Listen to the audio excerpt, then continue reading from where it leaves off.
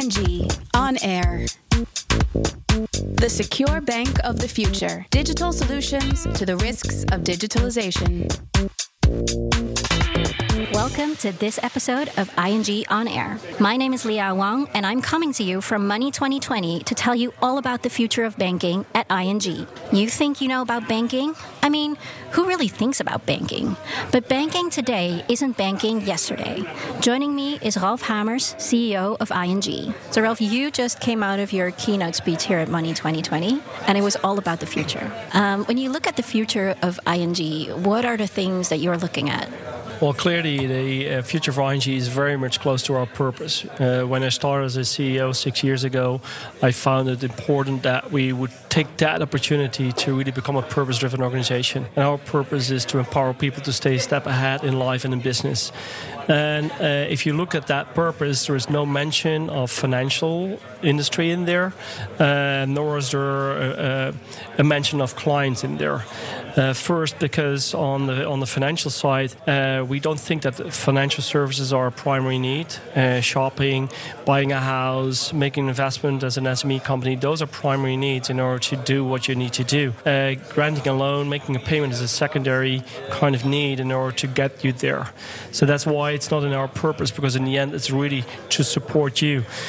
And clients are not part of our purpose specifically either. It's much broader, because our role is much broader in society if it comes to we want to develop the whole society. And clearly we're a bank, and clearly there's clients that we have to support, but we reach out to many more groups in order to make sure that they become self-reliant on the financial side, that we create a low-carbon society as well.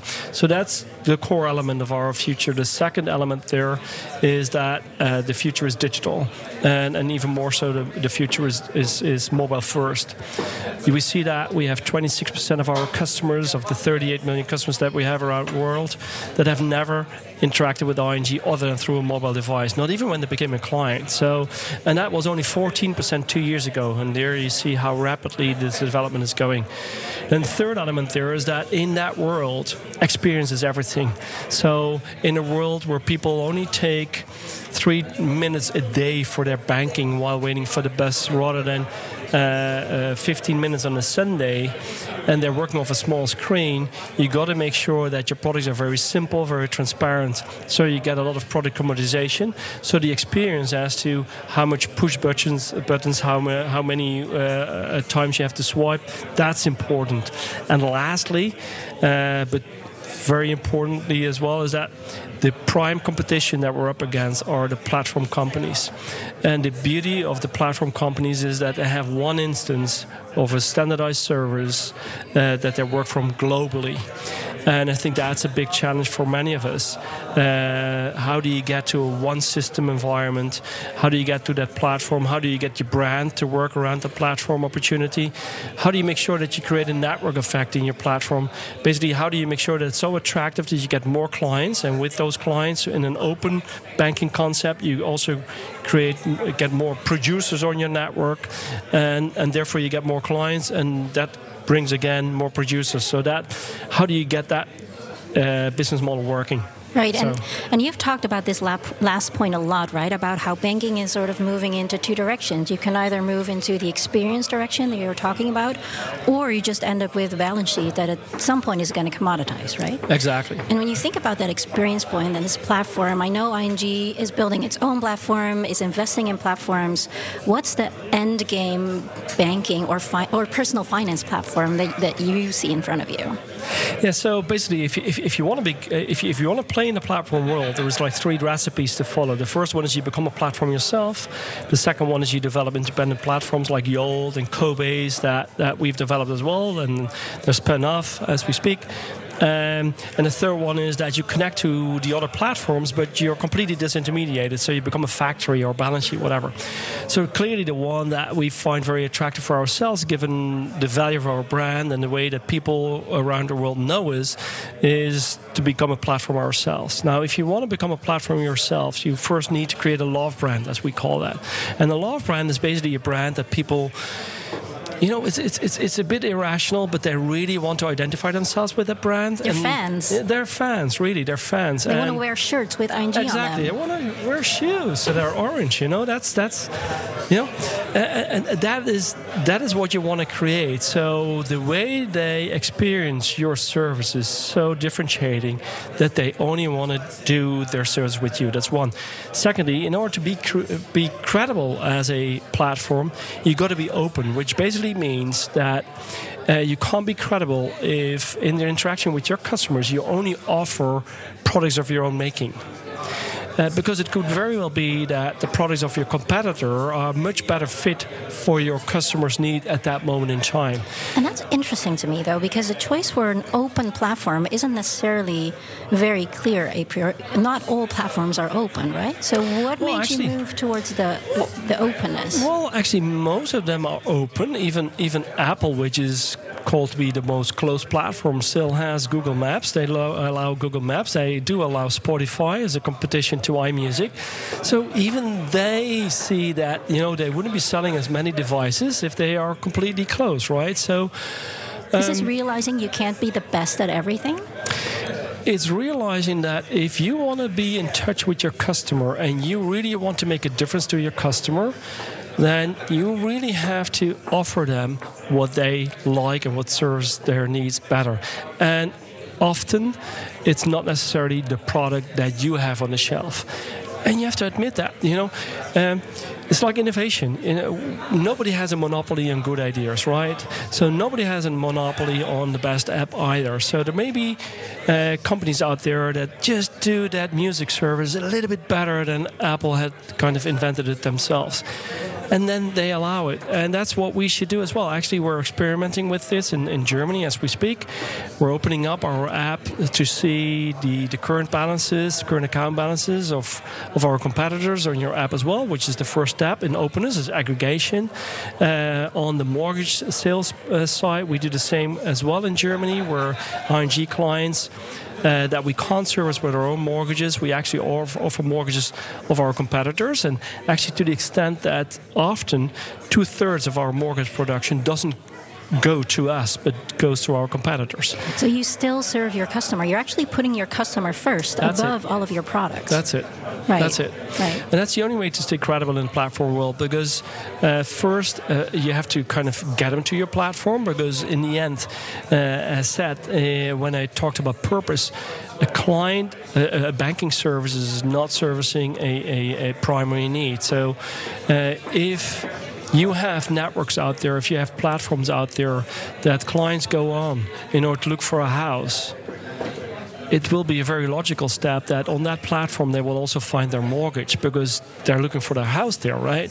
So that's a competition for us. So either you've got to be so attractive that in the end, in a service that is otherwise excellent, an experience that is otherwise excellent, that is really around the housing of people, that they actually step out of that process in order to check it with us, or you got to develop this yourself. That's what we did, and that's what we're trying to do in Holland with Makelaarsland. Makelaarsland is a digital real estate broker, not a mortgage broker, a real estate broker. But people who log on to Makelaarsland are clearly looking for a house. They're doing that their way, in a digital way. So we know they're looking for a house. We know where they're looking for a house. We know the price range that they're looking for a house.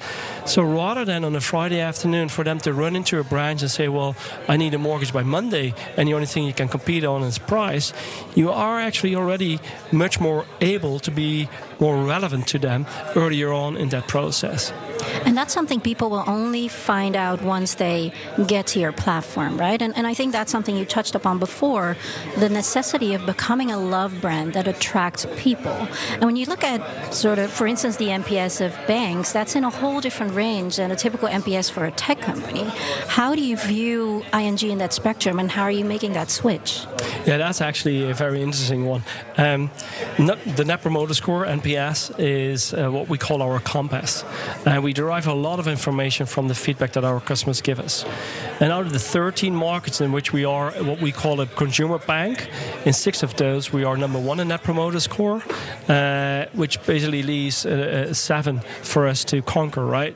And generally the 7, or at least some of the 7, are basically the markets in which we still have branch banking. So this is an interesting thing, right? So we're all going into this digital era, and generally where we are digital only, we have a much higher Net Promoter Score, and we basically beat the competition in most of those markets, like Germany and Spain, Australia, Romania. Are you still viewed as a bank in those markets? Completely not. We're outside of that category. Also from a talent perspective, we compete with the Googles and the Amazons, so we're really outside of the category.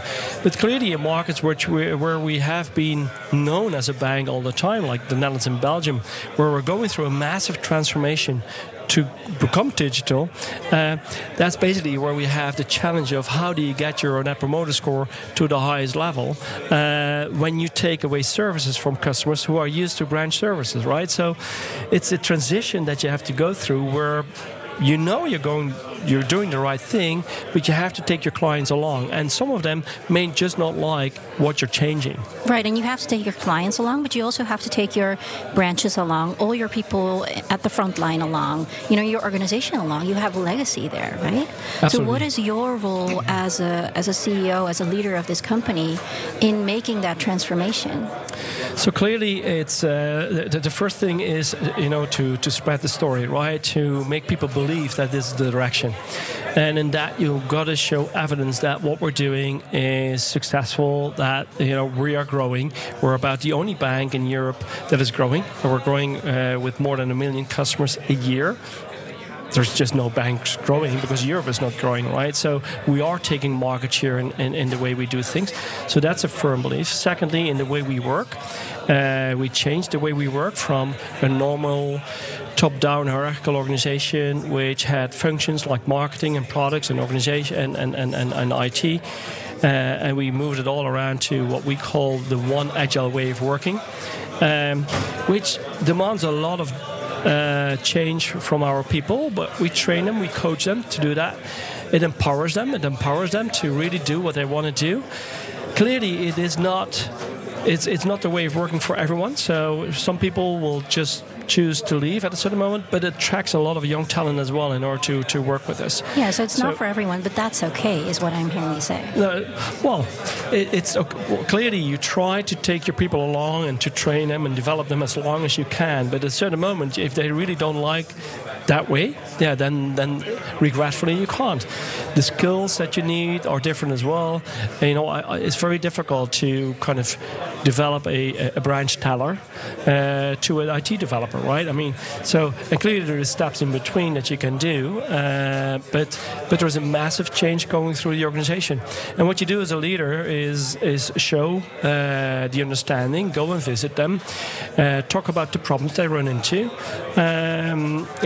show that you work that way as well, agile from that perspective, which we do as a board. So as a board, we have stand-up meetings ourselves. We don't do 3-year planning at ING. We do basically 30-year planning with a 6-month change horizon, like the big guys do as well. And that's what we do. We put it in practice. So we have quarterly business reviews. We have quarterly updates as to our plans. We prioritize our change, our investment money on a quarterly basis for tribes to basically show what they want to do. And we prioritize that so that they know what to do. And we measure that on a quarterly basis. And they basically change that on a 2-weekly sprint basis, right? Yeah. So it all goes very fast. Yeah, and you're really leading by example, if I'm hearing you. And I think, two of the core aspects of Agile are, one, transparency on what your goals are, where you put your investments, what everyone is doing, and 2, empowerment. So really giving the people closest to the customer the most power almost to choose, what they want to do. How do you bring that into practice with your board? Well, basically, and that's a lot of hard work, because in the end, you need to understand what the demand is coming out of the organization. So, I mean, we're active in 42 countries. So we have a wholesale bank and a retail bank, and they come up with these plans every quarter, and you got to really go through these plans in order to see where you want to put your priorities. Clearly, for us, the coming period, the priority stands very high around our role as a gatekeeper to the financial system, which has really become a theme, I think, for the whole financial system, including the neobanks, as to with all the benefits that digitalization brings. It also certainly brings some disadvantages, and you have to become a master of non-financial risk in that. So that's where we put a lot of priority, and we show that those are the priorities. We show that that is the understanding. We actually go down into the organization and we sit down with them. But in the end, the important thing in Agile is that, yes, we do allocate and we do prioritize, but that the development itself of all of this is in these squads, these 2 pizza teams that change things on a 2-weekly basis, that have sprints, that have stand-up meetings, and they track every single step. And you have to instill confidence in them to call off a change that is just not working. So, which is the fail fast concept, right? You can be wrong. That's okay. Can be wrong. It's okay to be wrong in terms of what you develop. If you change the environment, as long as you detect it quickly, and as long as you admit it as well, because then we can work it, rather than to continue on a path that at a certain moment you feel is not the right direction. But you feel embarrassed to admit that you got it wrong, anymore, right? Yeah. So it's and basically then it's too costly, and it kind of delays everything. So, yeah, and you have to set those examples. So it's important to fail fast. It's important to create that atmosphere where it's okay to fail fast. Is there anything, looking back on maybe last year, you were here too, is there anything that last year seemed like a really good idea, and this year you're like, we should definitely stop that? Well, it's good. You should have given me notice on this one. Then I could have thought about it. But there's certainly things that we have stopped, right? So in going through priorities as to where you think things are heading, we have stopped some projects also to free up money for new priorities, like, stepping up on our role as a gatekeeper to the financial system. So then we stop it from a priority perspective. To come to specific things that we have stopped, yes, we actually did. So last year, a couple of years ago, we announced that we started to collaborate with a company called Kabbage. And Kabbage had and still have an algorithm through which you can score credit for SME companies. Like in a day, right? You could get a loan in a day. In 10 minutes, actually. In 10 minutes, cash on your account. And actually, that is all working. It's all working in the US. And basically, we try to develop that as well in a collaboration with them in Spain. And basically, we have decided to stop that because one way or the other, we couldn't get it right, at least not for the Spanish market at that moment. So basically, we said, well, rather than to continue on a track or a trajectory that we feel for the next couple of years is not going to get us somewhere, we better stop it and then see maybe there's a different way how we can get there. There's a different way how we can do and support SME companies in many countries in a digital way. But if it's not, it's not. So rather than doing it ourselves, for example, in Holland, we have teamed up with Funding Options, and in other countries we have teamed up with FinCompare in order to give SMEs more options as to how they can fulfill their financing needs. And we stopped the Kabbage collaboration. So yes, there's certainly one where we basically felt that it's just not working for us and for our clients. Right, and the goal still exists, but the way towards it changed. Absolutely. So you just told me about how you do your planning. You have a long-term horizon, and then you have a 6-month iteration. Looking at that, what is maybe the one thing you really look forward to tackling? Well, I think the real thing to tackle here is how you create what I call cross-border scalability. Specifically for the financial industry, with all its regulations that are sometimes or often also locally driven. it's very challenging to create that cross-border scalability. So we have many different projects for that. The first one is a project in which we are basically moving onto one platform between the Netherlands and Belgium as branch banks, which become increasingly digital. Then we have a project called Model Bank, which basically is that same project, but now for mobile banks in Spain, Italy, France, and the Czech Republic, going onto one platform. But we also launched a concept that we call Touchpoint Architecture. And Touchpoint Architecture is, you can forget about the name, but what it does is basically all of our coders have to write their code in a specific way so that you can put code together like Lego blocks. And we started that 2.5 years ago. And all of our coders are applying it now. And what you can then do is that the best way to open an account, the best way to identify a client, the best way to transfer money, that could be developed, one in Spain, the other one in Poland, the other one in Romania, and you can put it together and create your best bank. What we did a year ago, we set up a small team in the Philippines. And we asked that team to use and reuse code that was available already in ING, developed like that. And they opened a mobile-only bank within 10 months. That's crazy. 10 months, only reusing what was available. So basically it shows that you can create cross-border scalability even in the banking world.